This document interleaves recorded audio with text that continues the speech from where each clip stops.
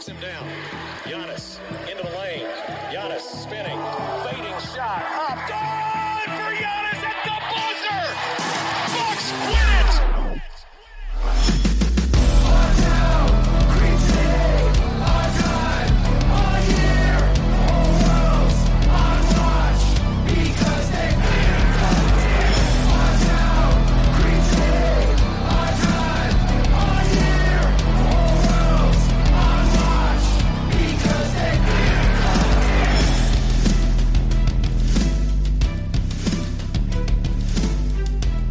Welcome to Locked on Bucks. I'm your host, Kane Pittman, here for today's episode that is brought to you by our friends at BuiltBar.com. Don't forget, if you go to the website and use the code LOCKEDON, you can get $10 off your first order. And of course, today, I am once again joined by the longtime beat reporter of the Milwaukee Bucks with the Milwaukee Journal-Sentinel, now the Associated Press, Charles Gardner. And Charles, we started our chat yesterday and went through, let's say, the 2003 to 2010 era Bucks. And we finished our chat, which, by the way, if you didn't listen to part one, go back. You can catch that one. But we finished our chat with Andrew Bogut. But this really transitioned the Bucks into I would say, one of the worst periods over the last 20 years. You had a bunch of guys going through the locker room, coming in and out of the team. Obviously, Monte Ellis was a guy that came in the Bogut trade. But then you had Corey Maggette, Drew Gooden, Steven Jackson. Richard Jefferson was a little bit earlier, but what do you remember? Because this time I remember watching this team and just thinking, this is a disaster. This team is never going to figure this out. The locker room can't possibly get along with each other. What's your main memories of those? Probably, I'd say 2011 through to 2013. Yeah, it was bad in there. I remember I gave, in the player grades, and I didn't give Fs very often, but Maggette got one. and Monte, you want me to start on Monte's story? What I kind of had a love-hate with Monte, because, here Andrew had been traded for him, and as a reporter, unfortunately, we're a little selfish about those things, and I was just losing one of the best quotable players in the NBA for a guy who didn't talk, and didn't want to talk, didn't want to see a reporter in the locker room, right? And I can tell some Monte stories, but the one I love is after he left Bucks and he went to Dallas, he beat him on a buzzer beater at the Bradley Center. Mm-hmm. And I'll never forget Tim McMahon of ESPN. Of course, he didn't want to talk after the game, chasing him down the hall. And I had chased him too. I think I got one quote from him in the hall. And Tim McMahon was chasing him down the hall, and he was Dallas-based. He needed a story. And no, Monte wasn't going to talk. I was just laughing. I laughed so hard because I said, hey, that happened to me a few times. Yeah. So I was, and the first time he came back and he was in the Dallas locker room sitting on the trainer table, and I walked in the locker room and he said, Charles, what are you doing? And I said, hey, Monte, and I knew he didn't talk before games. He was one of these guys before the rules got cemented a little bit. He didn't talk. And he looked at me and he said, Charles, remember, I don't talk before games. And of course I could laugh because he was playing for the Mavericks then. Yeah. So, but but to the basketball part of it, Kane, the Monte Ellis, Brandon Jennings, this was just doomed from the get-go. Andrew was traded, and I remember I got the story when Andrew was traded, and I beat the ESPN guys on that, and it was getting increasingly hard to do, right? So I was always proud of that thing. But once Monte came, they both wanted the ball. There was resentment. I forget what the quote was from Brandon. Well, the one playoff, he was just like, it was kind of a thing where you just knew it wasn't working, right? and their skills did not complement each other. And Monte, wasn't the best shooter. He was streaky. Sometimes he'd get going on the threes and so forth. And of course, Jennings was a little bit the same way. So it was not a good matchup. And the Bucks tried to make it work, kept insisting it would work, and it didn't. And, so it just, I think they were hopeful, hey, we're going to have these two dynamic in theory, they thought maybe it was going to work, but it just didn't. And it's funny you said Corey Maggette, yeah, and of course I had Steve Jackson too. He was a character by the time he got here, and so it was and of course there's a Larry Sanders thing that came later. That was something, but it was a rough time. I remember when I guess it was 2014. When they got swept by Miami, and they finally had gotten back to the playoffs, but they were out of gas. Team wasn't, and that was the famous thing where Brandon said, Bucks in 6. And I think that's why that stayed with the Bucks fans all these years, because they knew how bad that team was. Yeah. And for him to say, Bucks in 6, that was like the biggest pipe dream ever. But it became kind of a rallying cry for the future. And but one thing I do want to say, Kane, is Brandon Jennings was one of my favorite Bucks players ever. And the reason is this. He always took responsibility. I wouldn't say always, but almost always. I knew him too from the beginning when he came to the Bucks, so we had a good relationship. But he didn't make excuses. If he had a bad game, he said he did. If he had a good game, then he was proud of it. And he was also the guy who said after the 55-point game as a rookie, and a few weeks later, he told me, Charles, we were in Orlando. It was just a one-on-one conversation. He said, I think that game is a blessing and a curse. Yeah. And he hit it so right. He hit it. It was a blessing and a curse. It came too soon. All right, Charles, before we move on, I have to tell you more about our friends at BuiltBar.com. And I know that you like to get out on the lake. You get in your kayak, Charles, so this might be a good snack. I've been saying that I enjoy a Built Bar before or after exercise, and this might work for you. Built Bar is a protein bar that tastes just like a candy bar. There's 16 amazing flavors, and they're great for the health-conscious guy, which I know you are, Charles. Lose or maintain weight while indulging in a delicious treat. The bars are low-calorie, low sugar, high protein, and high fiber. And as everyone knows, we have a fantastic deal here for our listeners. If you go to BuiltBar.com and use the promo code LOCKEDON, you'll get $10 off your first order. Use the promo code LOCKEDON for $10 off at BuiltBar.com. Charles, I can't recommend this highly enough. Have one of these before you go out on the water and you will be just fine.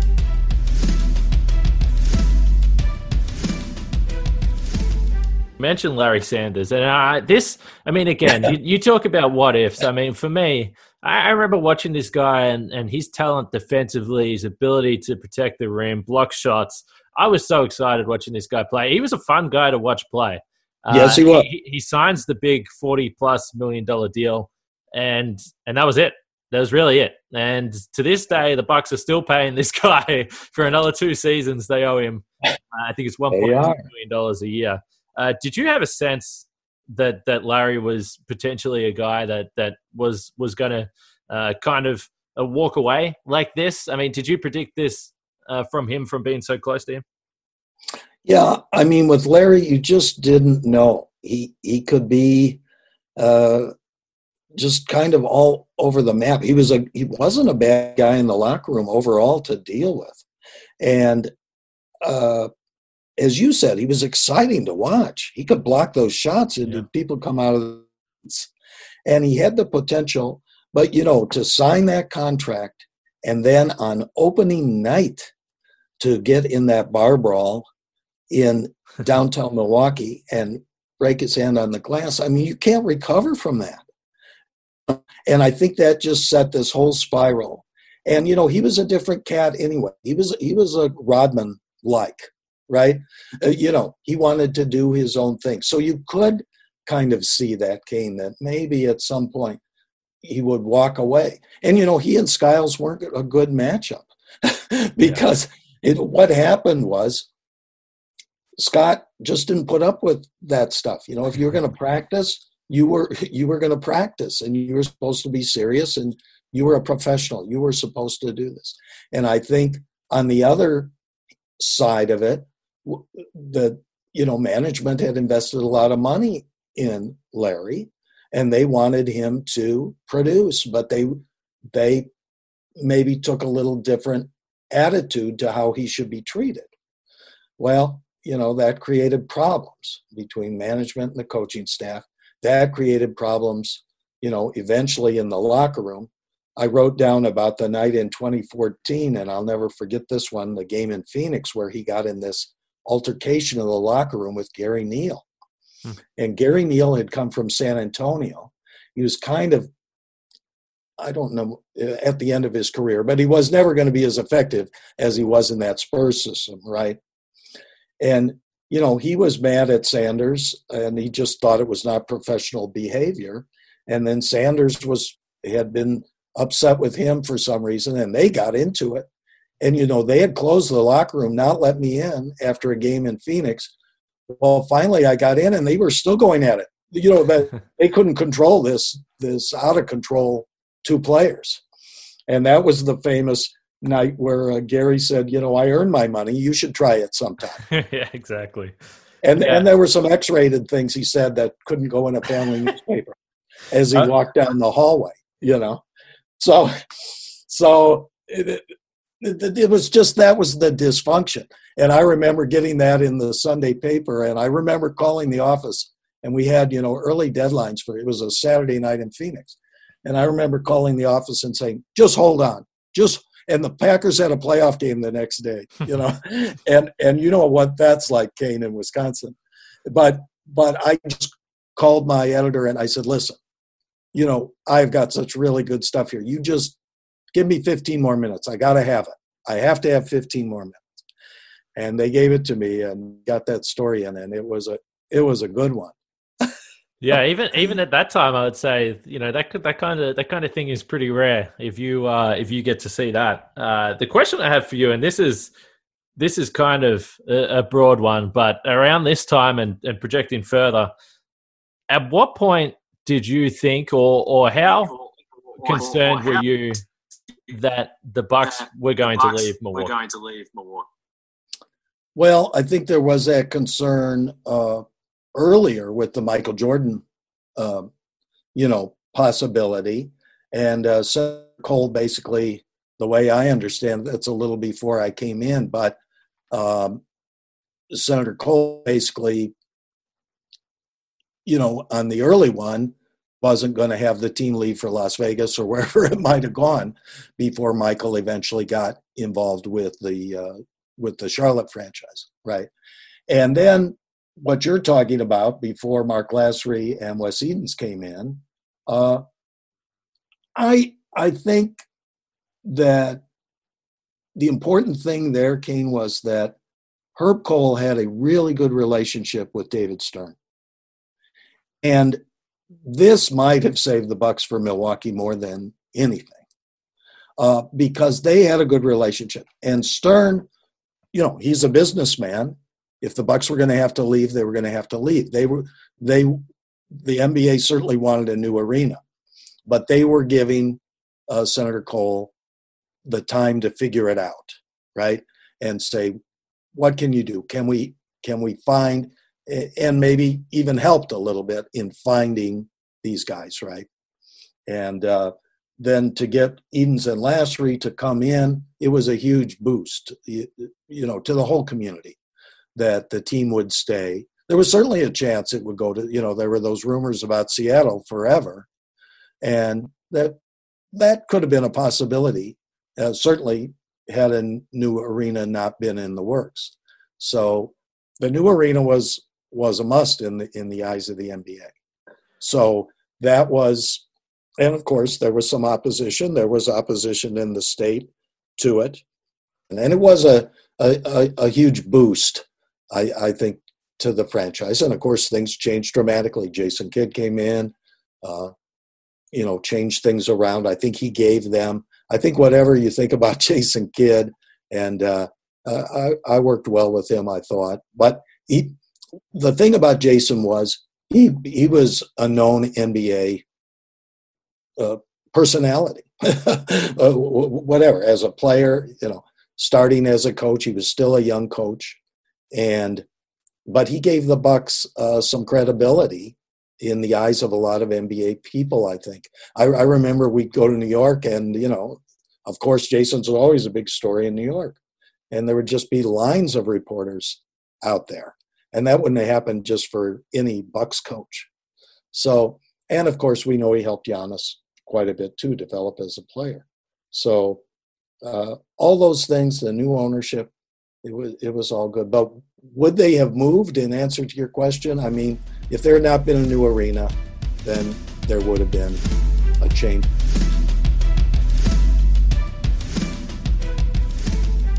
So now we can get to Giannis, and I always say this when people ask me to describe what Giannis is like from a work point of view, and I say, well, he's extremely polite. He doesn't necessarily like doing media. If it was up to him, he would come to practice, go home, hang out with his family. Same with the game. He wouldn't speak to anyone if he didn't have to. But he's always polite, always friendly, always has a smile on his face, particularly after a win, I should say. So when he comes in as a rookie, what was he like then? Because obviously he looked very different to what he does now. But what was he like as a shy teenager coming in? I'll tell you, Kane, he just was so skinny. When I see those pictures, it just blows your mind to think. And I do remember that. And he was fun to work with. Obviously, the players had fun with him. He comes in that rookie season and they won 15 games.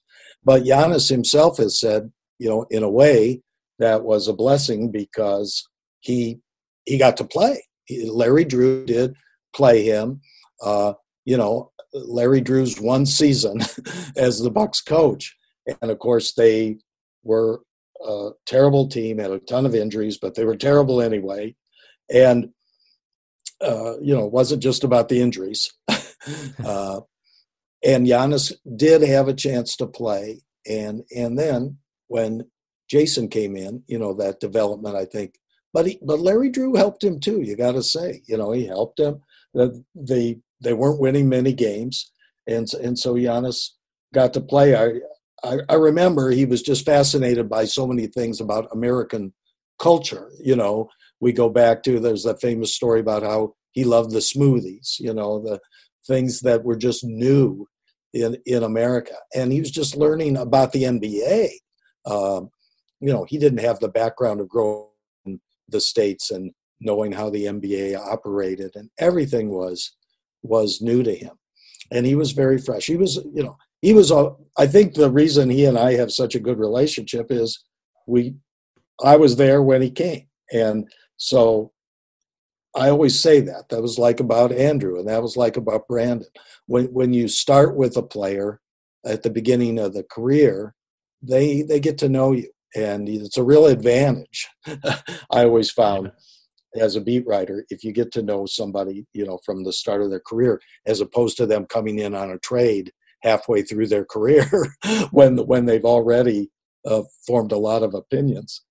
So. You've seen Kane, Giannis to this day. If I come in working for the AP, I'll acknowledge and say, "Hey, Charles," he does. He definitely does that, which is always funny. Right. It's always nice to see, though, and that's what I'm talking about. He is always respectful. The one incident, and he and I've had some issues. So it's not like we never had an issue.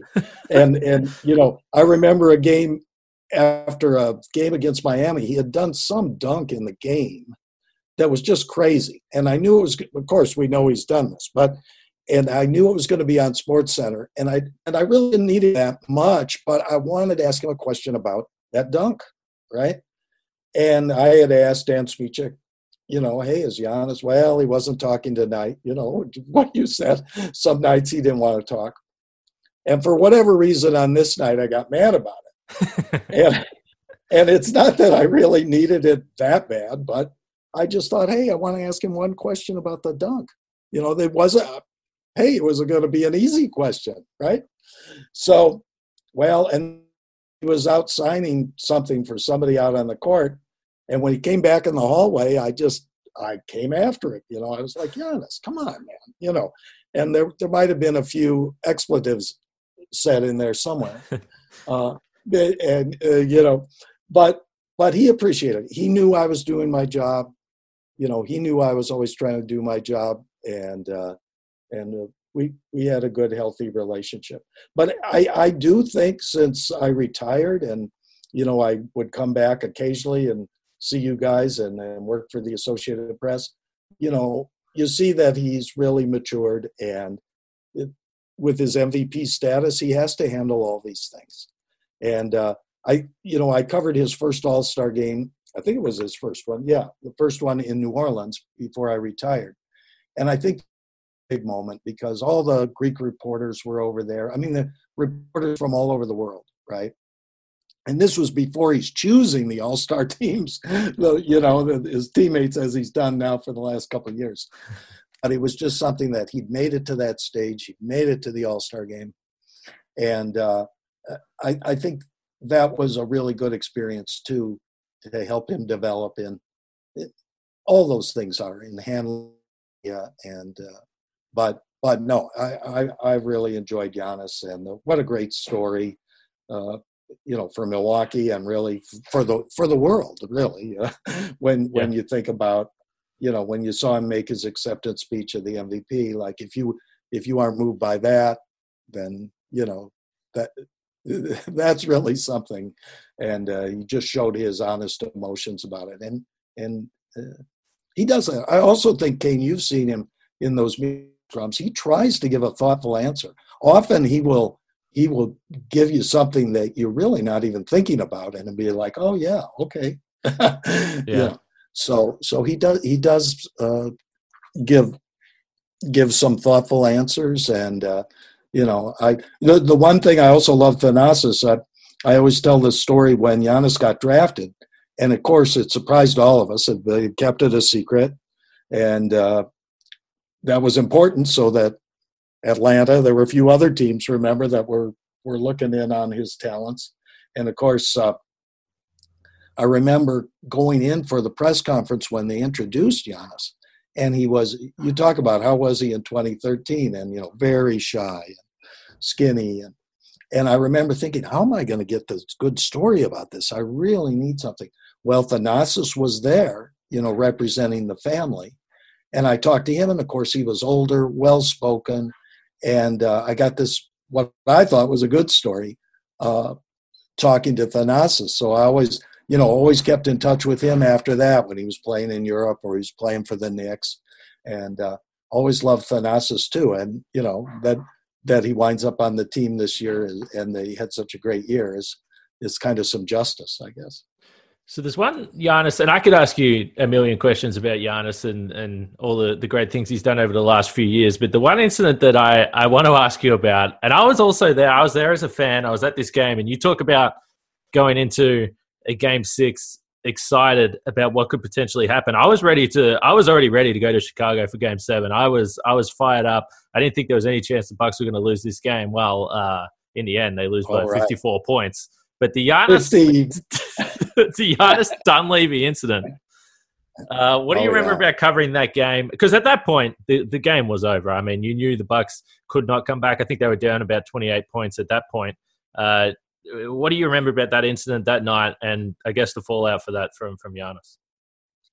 Well, what I remember, Mike Dunleavy had played for the Bucks, and was always a great quote and a great veteran, and but he was wily. He was, he wasn't. That's an interesting word. Interesting word, Charles.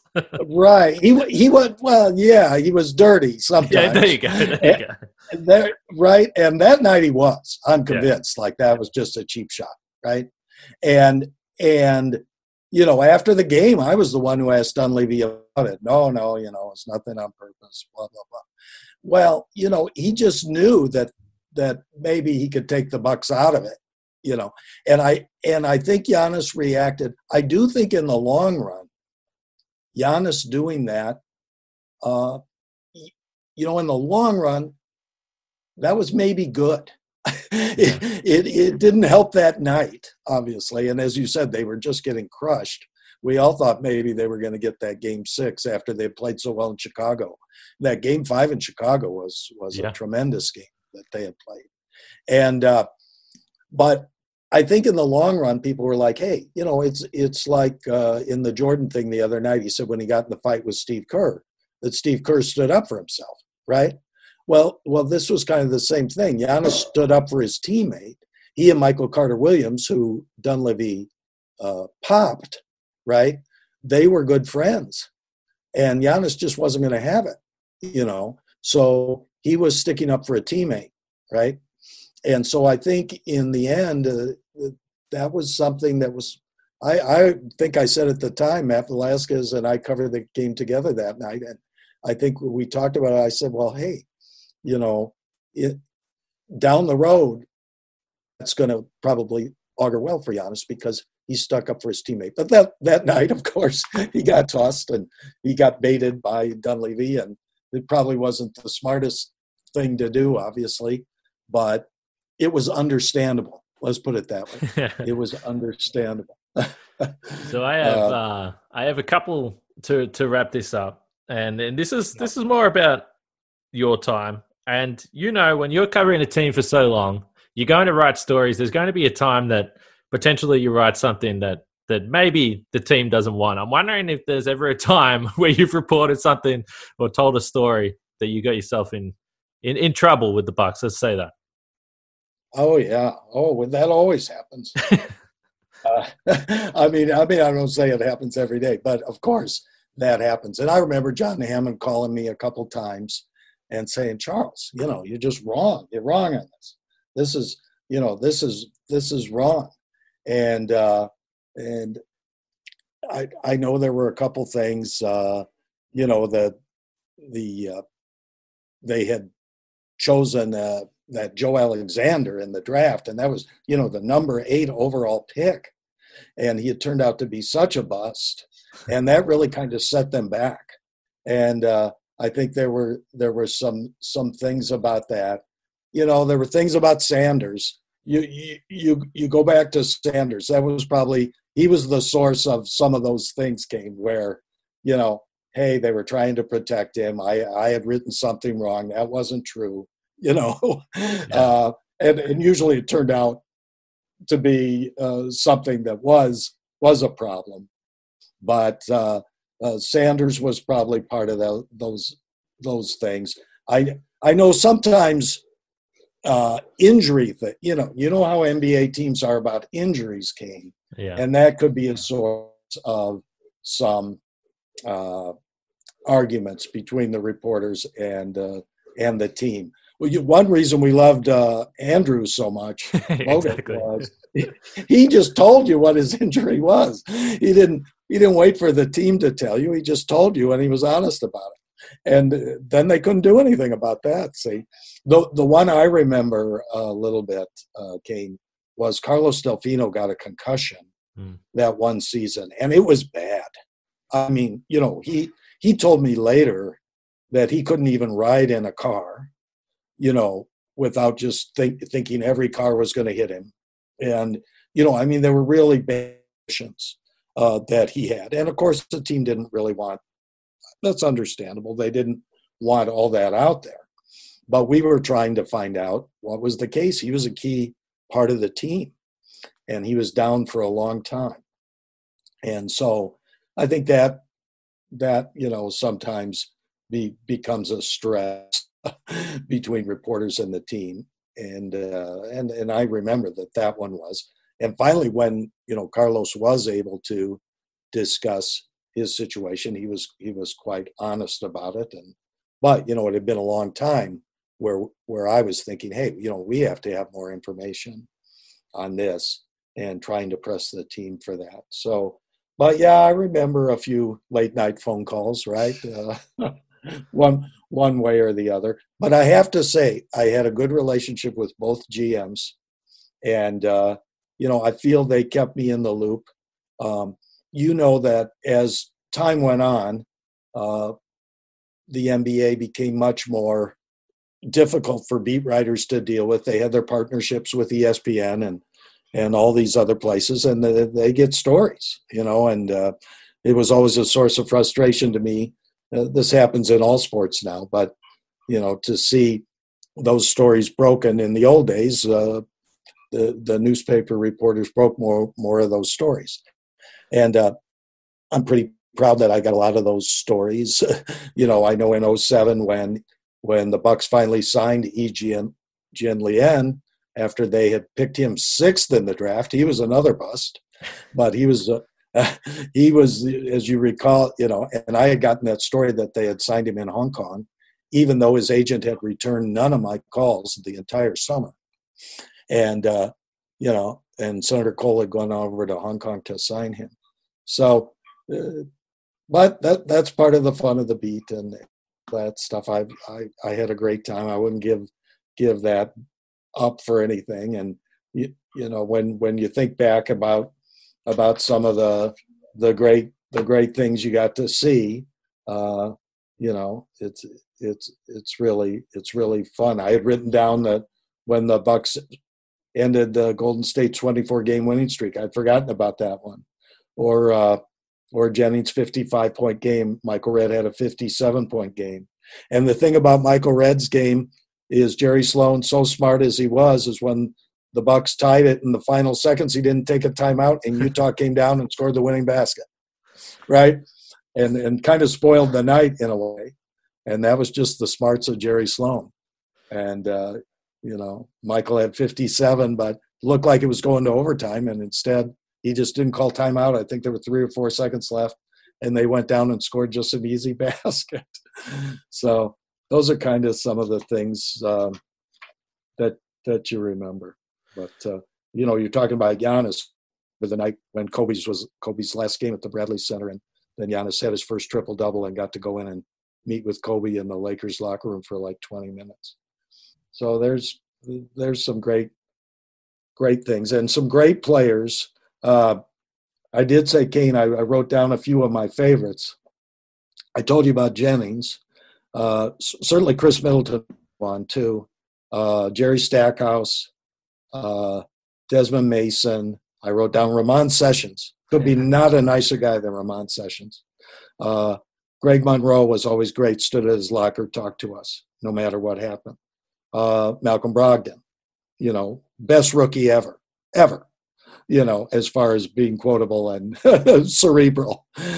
Jared Dudley, Carlos. I love Carlos Delfino. There are a lot of guys. So obviously Giannis, obviously a lot of guys that Mo Williams was a guy I liked. So, you really meet a lot of interesting people in the sports business. And I always say, if you like people, that's a great job. Yeah, no question. It is a lot of fun. And a lot of times for me, still someone that's new in this, I do look around sometimes and think it's pretty cool, the people you get to meet and people you get to talk to. But Charles, I spoke to you before we started, and restrictions have slightly eased here. I've got a haircut I've got to get to. First time in a few months. But, Fantastic. Go get that.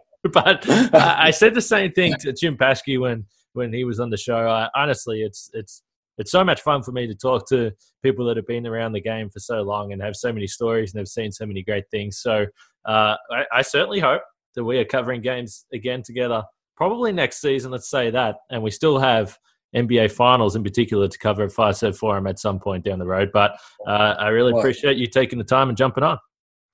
That would be fantastic. Kane, thanks so much for thinking of me and calling the retired guy out here. I really appreciate it. All right, that's going to do it for today's episode of Locked On Bucks and another week. Charles, once again, thank you for everyone for listening. We will be back next week on Monday. Don't forget to listen to Chad Ford's Big Board over the weekend. Of course, he had another great podcast with John Hollinger during the week. Keep up to date with all the draft stuff. Again, we don't know when this is going to happen, but the prospects continue to declare. And it's an interesting time to see. And as we know, the Bucks have picked 19, so they're going to be in an interesting spot to pick up potentially a guy that can help them moving into the future. But thanks again for listening. Don't forget, send in any of your ideas, your what-ifs to @LockedOnBucks. Have yourself a great weekend. We'll catch you next week.